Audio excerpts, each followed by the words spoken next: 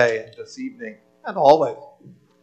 Congregation of our Lord Jesus Christ, during this past holiday season, the value of things we gave and received can vary vastly, and it's not just because of the things that we might have bought online or the things that we might have gotten at the store that can vary in value, vary with their price tag.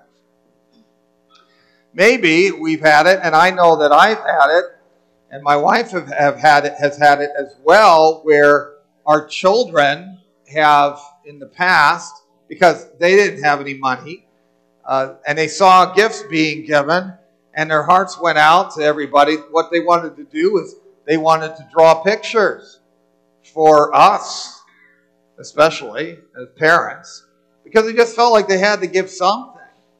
And so they gave of themselves and whatever they knew. And actually, when I think about all the things we've been given, those are some of the things I remember the most. Is those things that they gave, not because they had so much monetary value, but because it was given from the hearts of the young. At the same time, you could have during the holidays things that last for an evening, like a box of chocolates that go around and are passed around, or maybe somebody gives some kind of precious commodity, some kind of precious heirloom that is meant to last forever, but certainly from year to year and maybe from generation to generation. Yet we're also reminded during this past Christmas holiday, as we have been, that there isn't any precious gift more precious than that of God's Son to His people. And while we may hold many things and many people most precious to us, most dearly, we are no richer than when we've known the precious blood of Jesus Christ as our satisfaction for our sins, our satisfaction before God. And we focus tonight then a little bit on this idea of satisfaction, looking at substitution and the solitary element of Christ's satisfaction for us, the most precious thing. And we're going to start by looking at the substitutionary nature of that sacrifice. It's something that comes to bear when we think about Christ, as we did this morning, even with our catechism, because young people, we're reminded, as we are even in the catechism, about the substitution that the Lord has carried out for us by way of satisfaction. The ways in which He has taken our place. He was wounded for our transgressions, bruised for our iniquities. The chastisement of our peace was upon Him, and with His stripes we're healed. This idea of substitution. The apostle in our passage speaks to us about how we are to live in reverence and obedience and holiness as children of the Heavenly Father, because He gained so much, because we've gained so much spiritually. We've been redeemed. We were bought at a price. And of course, Peter speaks those well-known words to Christians anyway, that it is not with silver or gold, or what we might otherwise consider precious to us, that we are to live like these ways, but with the precious blood of Jesus Christ shed as a lamb without spot or blemish. That our passage says, in essence, that He was foreordained before creation, and yet He's made manifest, He's put on display, He's revealed in the last days for us.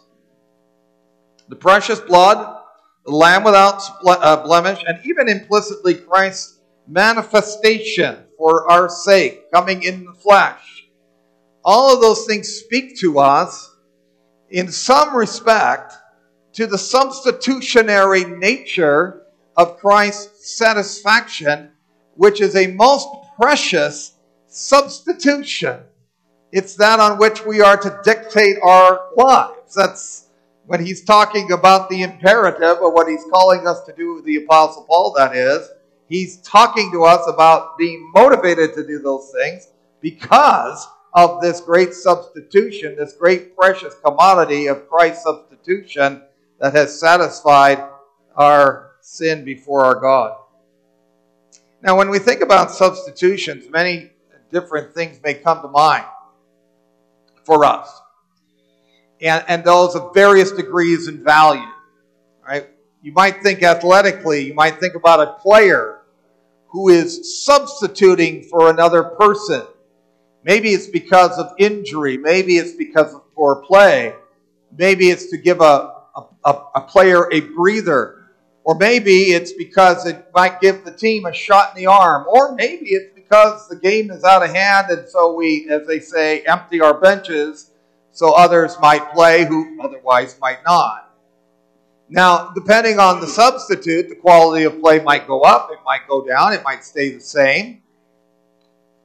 When you have access to a sub in other fields of our lives, other spheres of life, we can consider them valuable commodities indeed. It's nice to be able to fall back on somebody in case we might have to go out of town or somebody's on vacation or somebody's sick. You see that in school life so much. Principals are looking around to try to find somebody to substitute for the regular teacher. It can be very precious indeed to fill the gap, with somebody who can take one's place. Though admittedly, it may not always work out as well as being there yourself or the original person that was there in the first place. Teachers may be glad for a sub, but even a sub knows the challenge of having to take over a class, kind of parachuting in there and not knowing how things were in the past and having a hard time even realizing what's going to be coming up in the next day or two. It's not always the same as the regular teacher, and the students oftentimes know it. And the same can be true in all kinds of vocations where somebody substitutes on a project or with a client or with a particular task. And sometimes it works out well, but sometimes it can be even worse because they just don't have that same experience or they don't know the situation as well.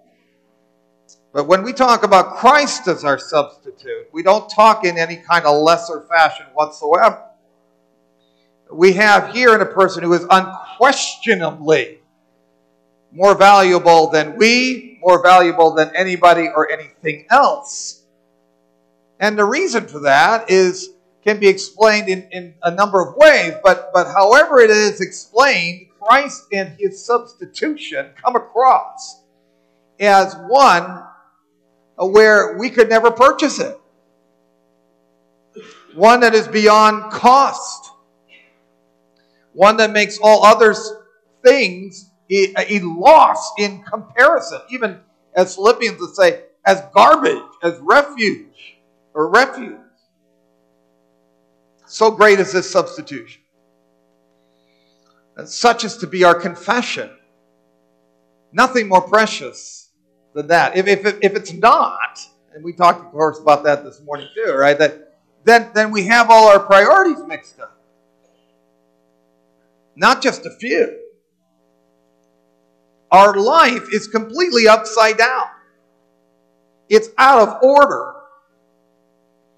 And when our life is out of order regarding priorities and what's most important and what's most valuable to us, it is inevitably going to impact the way that we live. And that's what the apostle, of course, is speaking of as well. And the attitude that we're going to take towards everything. Crises, our work, our family, our sense of contentment, our neighbors, our friends, the very way that we conduct ourselves. And the apostle realizes that. He says, here's how you ought to live. But he doesn't stop there, does he? He says, be prepared to serve the Lord, literally to have your loins girded, right? That whole idea of getting yourself ready to go. Be ready to serve. Kind of like the Israelites who had to get ready to leave Egypt and head to Canaan, right? They had to be ready. They had to have their loins girded. They couldn't be tangled up in their clothes. They had to be ready to serve the Lord and to do so with sobriety and alertness and self-control and filled with hope, and to be obedient and holy and reverent of God. And why? He says, because you know what's most precious in your life. That's why. Because you know what is most precious in life. Where your treasure is, that's where your heart is. And that's true for us all. Right? Every one of us has to come to grips with that. Every one of us, if we're being honest with each other, knows that where our treasure is and what our treasure is, that's where our heart is. If anything is more precious to us than the precious blood of Christ, which buys us out of futility and emptiness and sin and irreverence, well, then we're still living in an empty, futile, sinful, irreverent way, aren't we? Because that's what the passage tells us, right? He took you out of that. That's what his precious blood does. We've failed otherwise to see what's most precious. And what's most precious to know. And that's the redemption from sin and the redemption from a futile life. And a life ransomed by the blood of Christ and belonging to Christ. Every one of us has to come to grips with what it is that's most precious to us. What it is that's driving our living. And we're either being driven by something that's substandard to Christ, or we're being driven by Christ. And that's how we need to remember ourselves, and that's the spirit in which we need to heed this call to live in holiness for the Holy Father in heaven. Conform to God and not to the ignorance of the past anymore. You know, whenever we sin, we're misplacing our priorities, aren't we? And making sin more precious to us than the one who paid the price for it. And how foolish we can be when we do that. With our mouths, with our attitudes, with our actions. How thankful we can be, though, when with a penitent heart we're able to see that foolishness. We're able to admit to those things. We're able to seek pardon for them. And having found them, having found that pardon, to seek all the more to prize the blood of Christ and his substitution for us, to embrace it, to realize what a precious commodity his blood truly is. And what makes that substitution of Christ so precious is both its perfect love to God and his perfect love for us. Fulfilling the greatest commandment and the second like unto it. Christ takes our place to be what we would not and could not, right, be towards God. And where we have failed toward God and neighbor for that matter, Christ prevails as that perfect Passover lamb. That one without spot. Where Adam failed, Christ prevailed. He took Adam's place to be the perfect one that Adam was not. And at the same time, it was a most perfect and gracious love and substitution, because while he actively, obediently, perfectly carried this all out, he also passively obeyed fully as the perfect sacrificial lamb, bearing what was required by God, which would otherwise have been for us to bear eternally. And that's the justice again and that mercy of God coming together, kissing each other, as it were, in Christ, of which Article 20 speaks. Many speak of being believers in God. But true believers in God confess that Christ became the substitutionary sacrifice that they needed, so they no longer needed to suffer the wrath of God. He's the perfect sacrificial lamb. Now sure, when you can get a sub for your work, when you get a substitute for your work or for your team, that can be something that is very precious, very helpful, very useful. But the value of this substitute goes beyond tracing out. Because here's the one who Scripture in our confession mentions is the one who takes our place as the righteous for the unrighteous. The one who showed his love to such an extent that while we were yet sinners, Christ died for us. And we're thankful for a babysitter who can substitute for us for a few hours. Or when somebody says, hey, let me do that for you, saying, it's not a problem, it's no big deal, let me take your place. On the other hand, we know of people who have taken our place for various things that we owe a great deal. And it's more than just something trivial. And we remember that for a long time. Maybe throughout our lives. But there's nothing about this substitution that's trivial. Nothing about this substitute that can compare with any other substitute. Whether you've had to substitute or somebody else has had to substitute. Because this substitute makes the life and death difference for our lives. Because of where we were heading and where we were standing with God. Because of what He's done to transform that. So that we don't have to be thinking that we're heading to hell anymore. But that we're heading to heaven. We're heading to the new heavens and the new earth. Because we've become new creatures. And we are set free. And we are no longer enslaved. And we're no longer condemned. And we're right with God.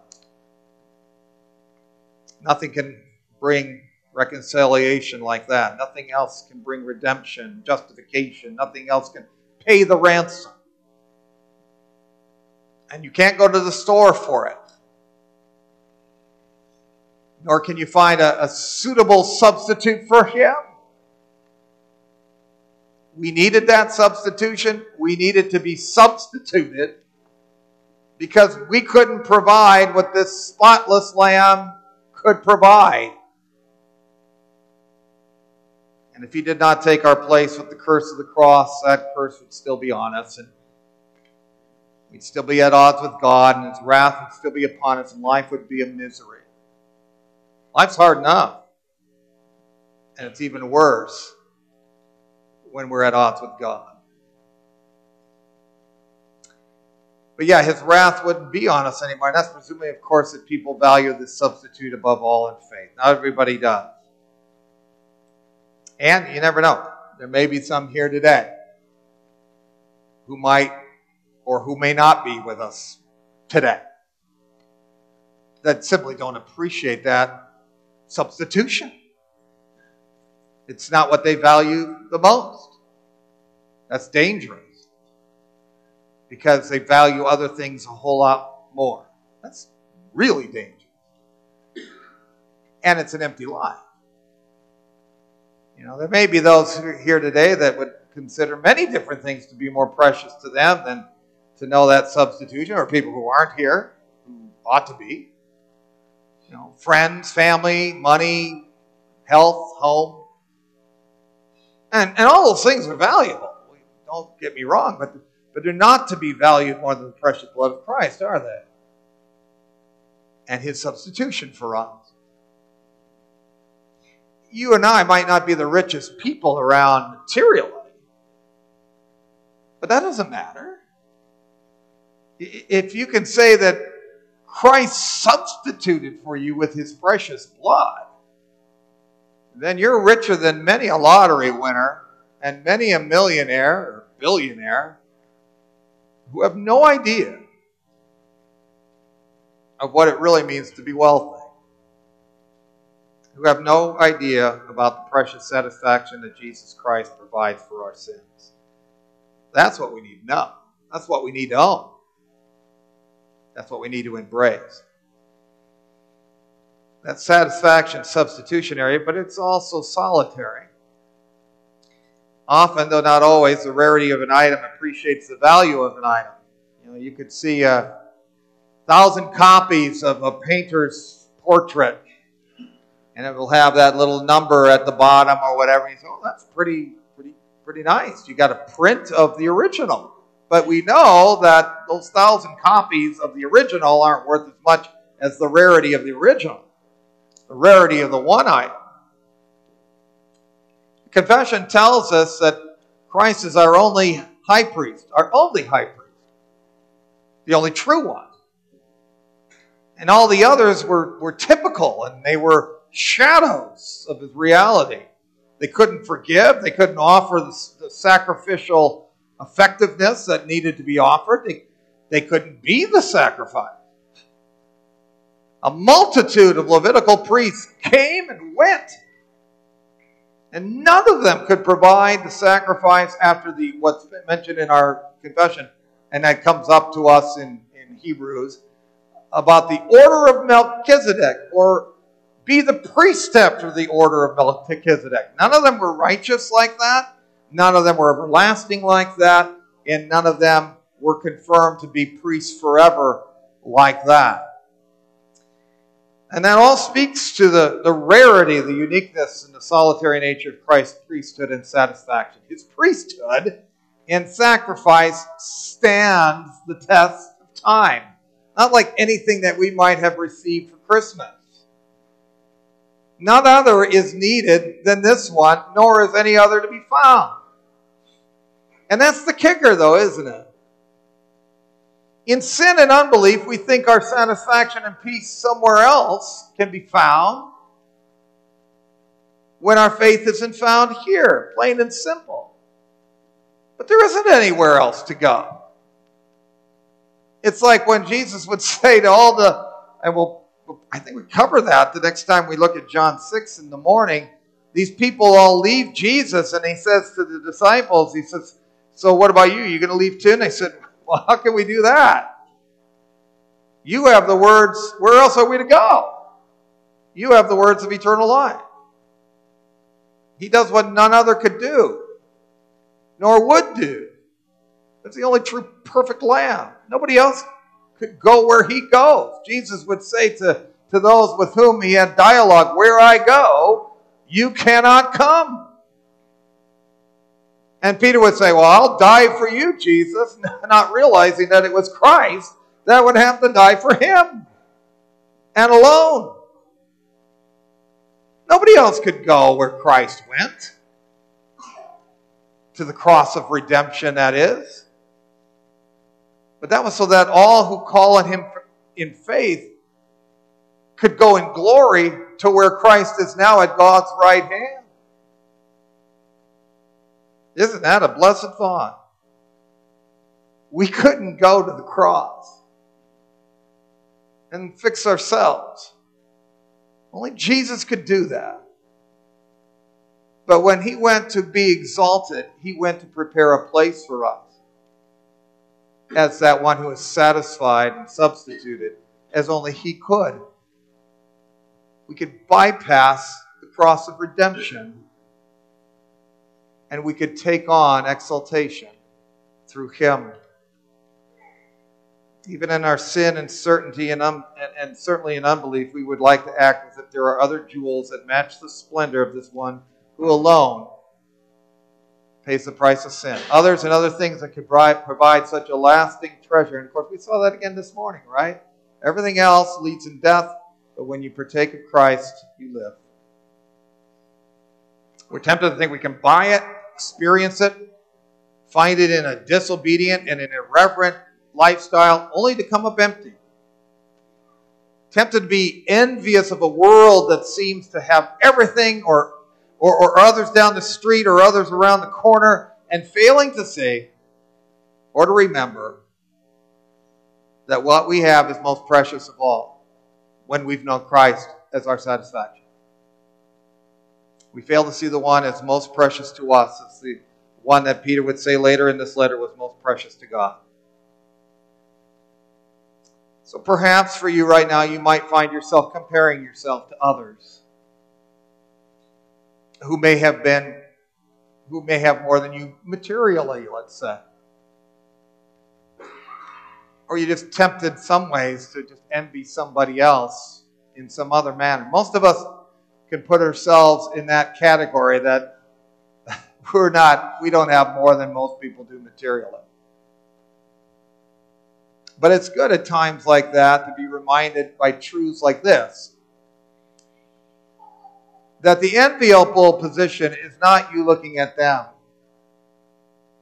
if you're a believer. It's them looking at you. Because you have found the precious satisfaction that Jesus alone could provide you. As He takes your place. So you can be at peace with God. And you can live the kind of life that isn't empty, that isn't futile, that isn't irreverent, that isn't disobedient. You can live a life that's precious in His sight because you know the precious blood of Christ for your life. That's an enviable life. Again, when we get up in the morning, to be able to see ourselves in that light, we don't have to envy everybody else. We live an enviable life when we know that the precious blood of Jesus Christ has been shed for us. And we could live not an empty life, but a full one. Amen.